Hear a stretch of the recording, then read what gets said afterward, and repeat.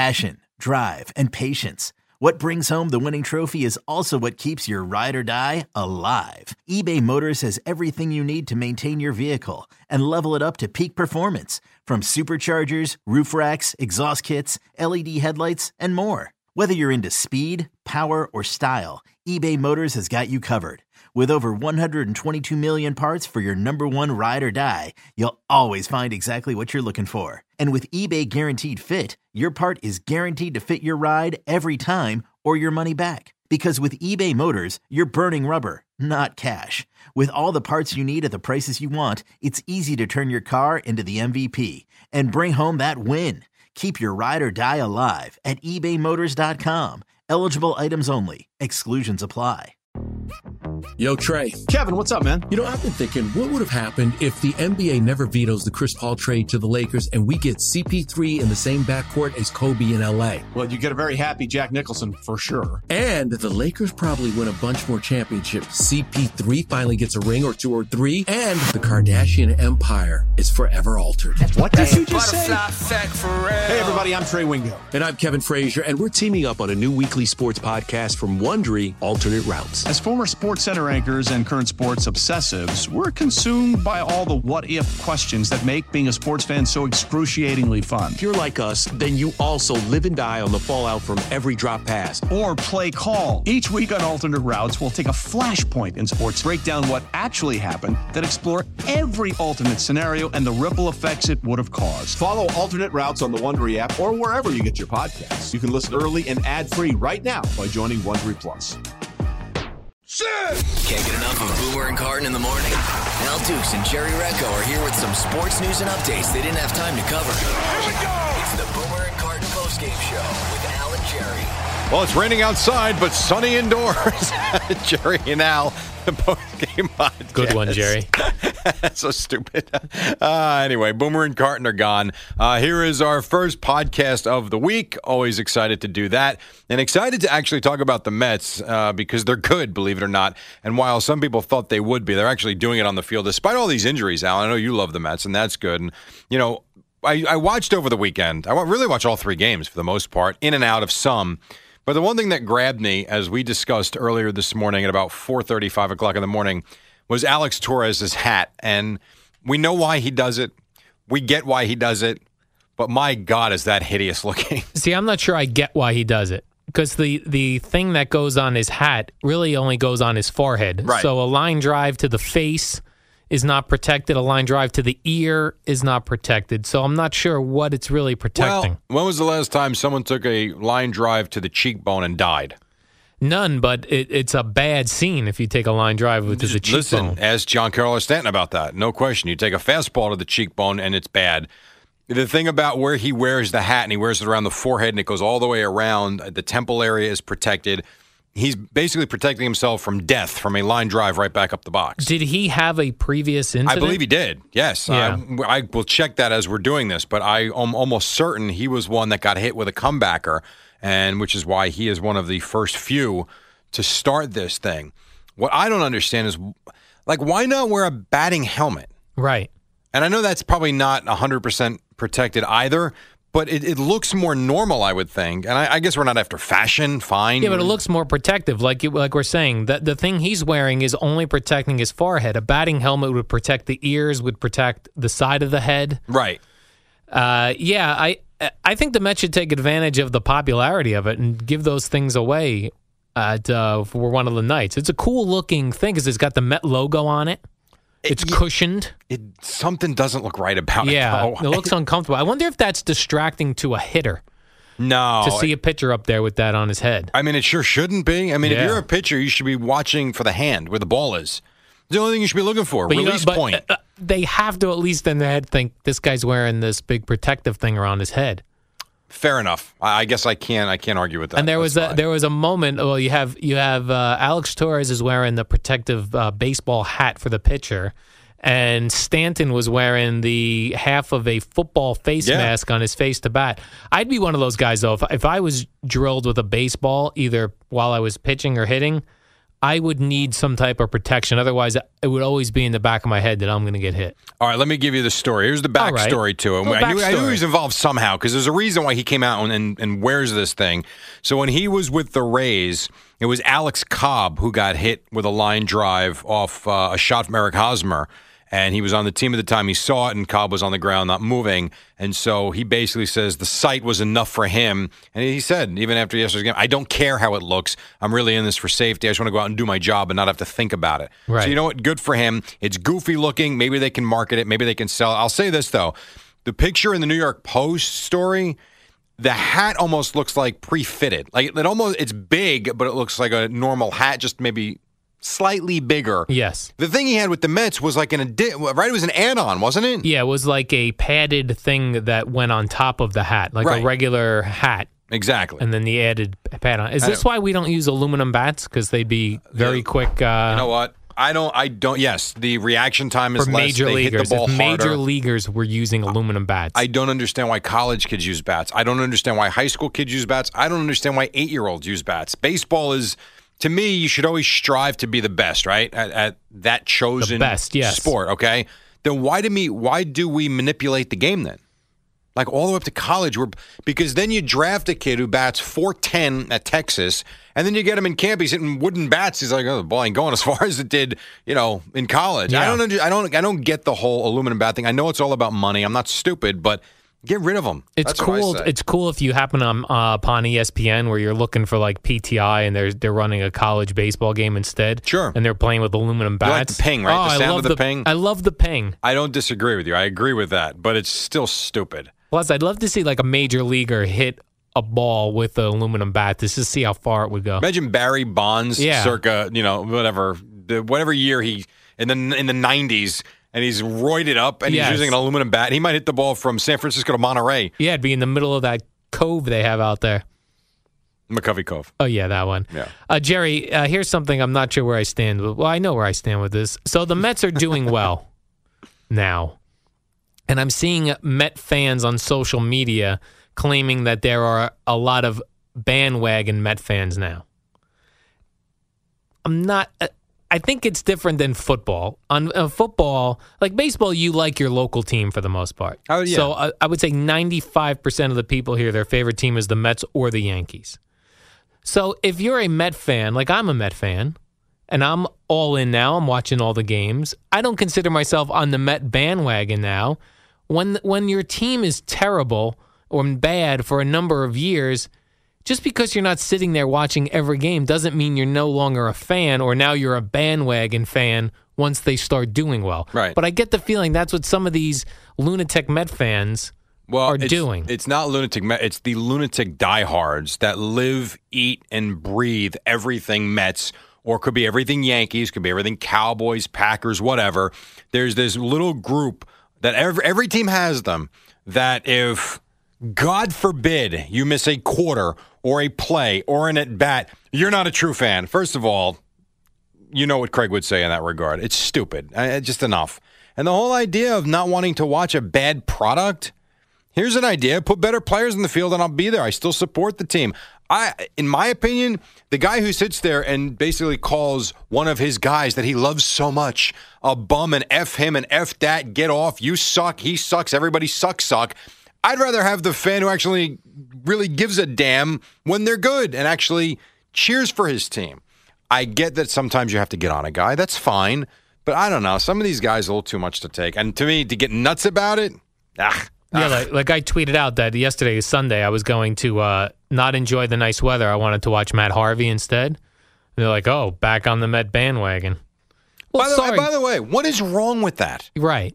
Well, who cares? Does it change your life? No, but you're seeing it too with hockey. Of course. The Islander fans are like, oh, now everyone's on the bandwagon. By the way, just be happy people are watching your hockey. Aren't we all a bunch of bandwagon stations when it comes to hockey? No one gives a damn about it for 5 months. Now we're in the playoffs, and I'm not saying this show or what you're talking about, but all these shows, all of a sudden now, hockey. Got to get a hockey game. Lose to the Islander win, get an Islander, get Tavares. Oh, the Rangers are playing tonight. Let's talk to Crosby. It's what it is. Right. You know, I mean, you have a hardcore group of fans, and everybody else is very casual. It doesn't mean they don't like it. So what? Except for Boomer. He's hardcore. I mean, God almighty. You know, the thing is, as I'm getting older, Boomer is hardcore. As I'm getting older, I enjoy all these sports in a different way now with my kids, and that's fine. But, like, you got guys getting beheaded overseas, and we're worried about who's a diehard fan. Right. Here's an idea. Get a life. It's great. Get passionate. That's wonderful. But perspective. God, please. Yes, perspective, Jerry. I'm sorry. All right. Perspective on the Mets. They have injury problems. They do. We know about David Wright. Now we know about Travis d'Arnaud. Big Black might not be coming back anytime soon. They have issues, though, but they're still winning. They've won 8 straight. It has been fun to watch. Now, the question is, with Kevin Plawecki coming up. Who's that? Plawecki. Well, he's been in Las Vegas. He's a catcher they actually think very highly of, but Anthony Recker beat him out in spring training, or at least they wanted to get him more at-bats in Vegas before he came back up. I'm talking about Plawecki. Had a good spring. Now you wonder, does it all change from a couple of standpoints? A, d'Arnaud really ingratiated himself as the number one catcher. He's got a nice repertoire. And he's hitting very well. Excuse me, not repertoire, rapport with the pitchers. And he's been their best hitter, aside from maybe Duda, and Lagares has come on. Does this change the dynamic of the team? So where's Recker? Is he still on this team, He's Jerry? still on the team, and I think he'll get a lot of at-bats. So and so starts too. Yeah, I always wonder. You were a catcher in Jersey City State College. Wrong. No. No, that's not true. Where did you go? I didn't play baseball at Jersey City State. Oh, you were a catcher at Hazlitt High School. Football, but no, I didn't go to Hazlitt High School. Oh, yeah, St. John Vianney. Yeah, there you go. But I wasn't a catcher. I was like the backup. I was a starting second baseman at St. John Vianney. Okay. And I got into catching the summer going into senior year. So if anything, I was more like the emergency catcher. And then I went to college as an infielder. But my coach, Dean Ehalt, who's at Monmouth now, was going to certainly give me time at catcher, and I worked out as a catcher. So I love the sport. I wish I would have got it. I always say this. I wish I would have gotten that position sooner in life and tried it, because to me, it's the best position in baseball. So Anthony Recker, is that his name, Anthony? Yes, Recker gets up there now, and he's going to take the place of d'Arnaud. Yes. So you're telling me Matt Harvey's on the mound. Anthony Recker's going to tell Matt Harvey what pitches to throw? Well, here's my question, and certain teams do this differently. My guess is, and I don't know the answer to this, but my guess is those calls are going to come from the dugout. Individual pitches? Yeah, I mean, a lot of teams do that. From who? Like who on the Mets would be telling Matt Harvey what to throw? I don't know who it would be. I don't know if it would be Collins or because and I don't know the answer to this. Doesn't Joe Girardi make the calls for the Yankees from the dugout? I'm almost certain he does.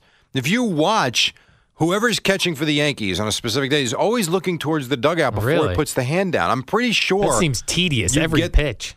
But when you have a manager that's done it, I mean, if in fact Girardi does call the pitches. Oh, and Girardi's got that binder full of everything. Yeah, I mean, it depends on where you come from. If you're a manager that just kind of manages by gut and feel and by the seat of your pants, if you will, you probably let the catcher do everything. I think Girardi calls the pitches from the dugout and relays it to the pitcher. So I don't know how the Mets do it. If you're leaving it up to Anthony Recker, I agree with you. Matt Harvey's going to shake him off every third pitch. Every pitcher should.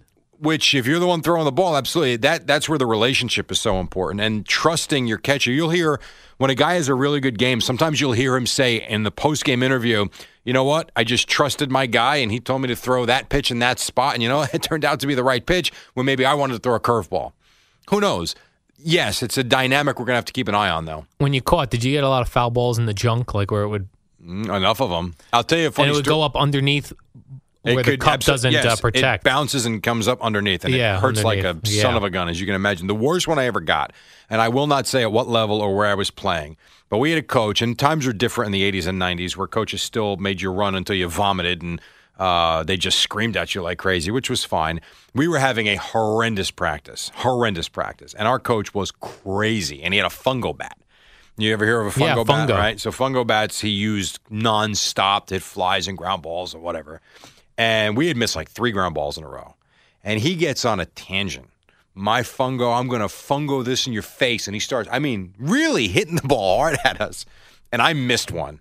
And it ricocheted off my left forearm and into the junky area, if you will. And I'm down for the count. I couldn't breathe. What was worse, though, is when I got up, it looked like, you know when you get a rock on the windshield and it turns out to be like a big splinters. Spider? I had a moon crater on my forearm. As I was getting my breath back, my arm starts swelling up. So while the ball to the junk is not good, ball to the forearm, not good either. Right. As I think we found out yesterday from whatever his name is from the Mets. Yeah, that guy Blevins. Anyway, Al, let's talk about Harry's for a moment because we've been talking about them for a little while, and I love it. I've actually fallen in love with Harry's because I got 3 razors in my kit, and not only was the first one awesome, which I've told you in my experiences in the past, you get the first one, and then the next bunch from other razor companies are not good. Well, then I went through, that one carried me through like a week and a half. Then my second one, just as good as the first one. And then the third blade, which I used in the final week of the month, if you will, as good as the first and second. And to me, that's important because it tells me that it's a good blade and it's a good company and a good product. And Harry's, I mean, listen to this deal. The starter set includes a razor, 3 of Harry's high-quality German-engineered blades, and a bottle of shaving cream. It's pretty good. And here's the best part for me anyway. All shipped straight to your door for free. I love getting things shipped to my door. Who doesn't? Now, you said you're in love with Harry's? I love the product. I do. Is it a love affair? You know, you might be able to say I've got a love affair. You are in love with Harry's. You just got to go there. Jerry, go to harrys.com and enter the code POSTGAME. That's this show here. You do that at checkout, you get $5 off your first order of a starter set. That's right, with the code POSTGAME, you get a month's worth of shaving for just $10. That's harrys.com, code POSTGAME at checkout, and change the way you shave forever. Jerry, here's an interesting story. I wonder if you ever considered such a thing. A Canadian couple is suing a Georgia-based sperm bank, saying that the anonymous donor that they got sperm from was not who he seemed to be. As you could imagine, they wanted somebody who was smart, healthy, and mature, but instead they got sperm from what they say is a schizophrenic dropout of college, and he was arrested for burglary. So they feel like they got scammed in their sperm. Now, this was one thing I never understood. They put sperm banks in university towns because I guess you get like $75 or something for college kids need money for a deposit. Yeah, that seems so bizarre to me. I would never like. Now can I go back to something you said? Hold on a second. Why did you start that out with saying, "I'm not sure if this is something you might have considered"? The sperm donation. I don't know when you were a younger man. All guys consider different things to get money. I never have considered that. And think of how much money you wasted, Jerry, in your teen years. All right, continue with putting it in a college town. So I'm saying, would you, my thing with that is, then do you have no conscience that there are little ones of you running around? Now, on another way, there are couples that want to have babies that, for one reason or another, can't. So you are providing a service for people that can legitimately raise kids. Yes. It just seems strange knowing that there would be a little Jerry or a little Al running around. And you would never know. And you would never know. I mean, you basically sign it away. I guess they can check. I guess technically you can always find out. Yes. But yes, you could do this, and I honestly don't know how it works, but if you give 4, 5, 6, 10 samples at $100 a pop or something, yes, a college could make a quick $1,000. I don't know how often you're allowed to do this. I don't either. Or donate. But I don't know. I wouldn't feel good about it, even though I know you are actually doing something good for people that have had trouble having children. That's fine.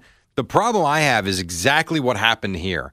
If you and your wife or you and your significant other, whatever the case may be, I do believe this is 2 women. If this is the same story that I read, maybe not. I'm sure it's the same story, but Jerry. The point is, you go into a company that you think is reputable. I'm sure you have to do some homework on it. Yes. They've got nothing but good reviews, right? And everything's been great. You know, boy, it's not saying that the kid's going to turn out to be schizophrenic and a lunatic, but you're not off to a good start. Right. And you already feel like, you know, well, you're always going to be like, well, you're always going to be thinking, is this kid going to fly off the handle on me? And it's Plus not he's a fair burglar. to the kid. And yes, and a burglar, yes. But I don't know. There's a lot of issues with this story from where you started to where we're ending up. Yeah. So have you ever? No, I would never. I would be too concerned that there was little ones of me running around. Now, let me ask you this. If a family friend came to you and said, Jerry, we need your sperm, would you donate to someone you knew? How can you do that? You know them. You're going to know it's your kid. Right. No. But you're not impregnating the woman. You're giving a sample. No, but I'm always going to know it's my son or daughter. Yes, and you will have helped that couple out. No, I couldn't do that. Absolutely not. I'll help them. I'll give them directions to a place like this. Seriously, how could you do that? If you did that to your, say, your buddy John and I do Cindy. have a buddy, John. Right, and he's married to Cindy, right? So let's say John and Cindy can't have kids, and they asked you to do that. Yeah. You do that. How will you ever look at that kid knowing it's yours and not his? And how will he ever look at you knowing he's raising your kid? Yeah, and then when I saw them, if my kid was eating sugary cereal, I'd be like, well, what are we doing? Right. Here? And then he says, listen, mind your own business. Dude, it's my kid. Right. You're not doing that. Yeah. That's a tough move. Sperm banks, Which Jerry. is why it's anonymous. Do you get an ATM card with your sperm bank? Or checking account? Savings? Safe deposit box? Any of these items? How long you want to go with this, Joe? I've got no more. Thank God. Wow. Do you fill out a deposit slip? You deposit something. I think this is over.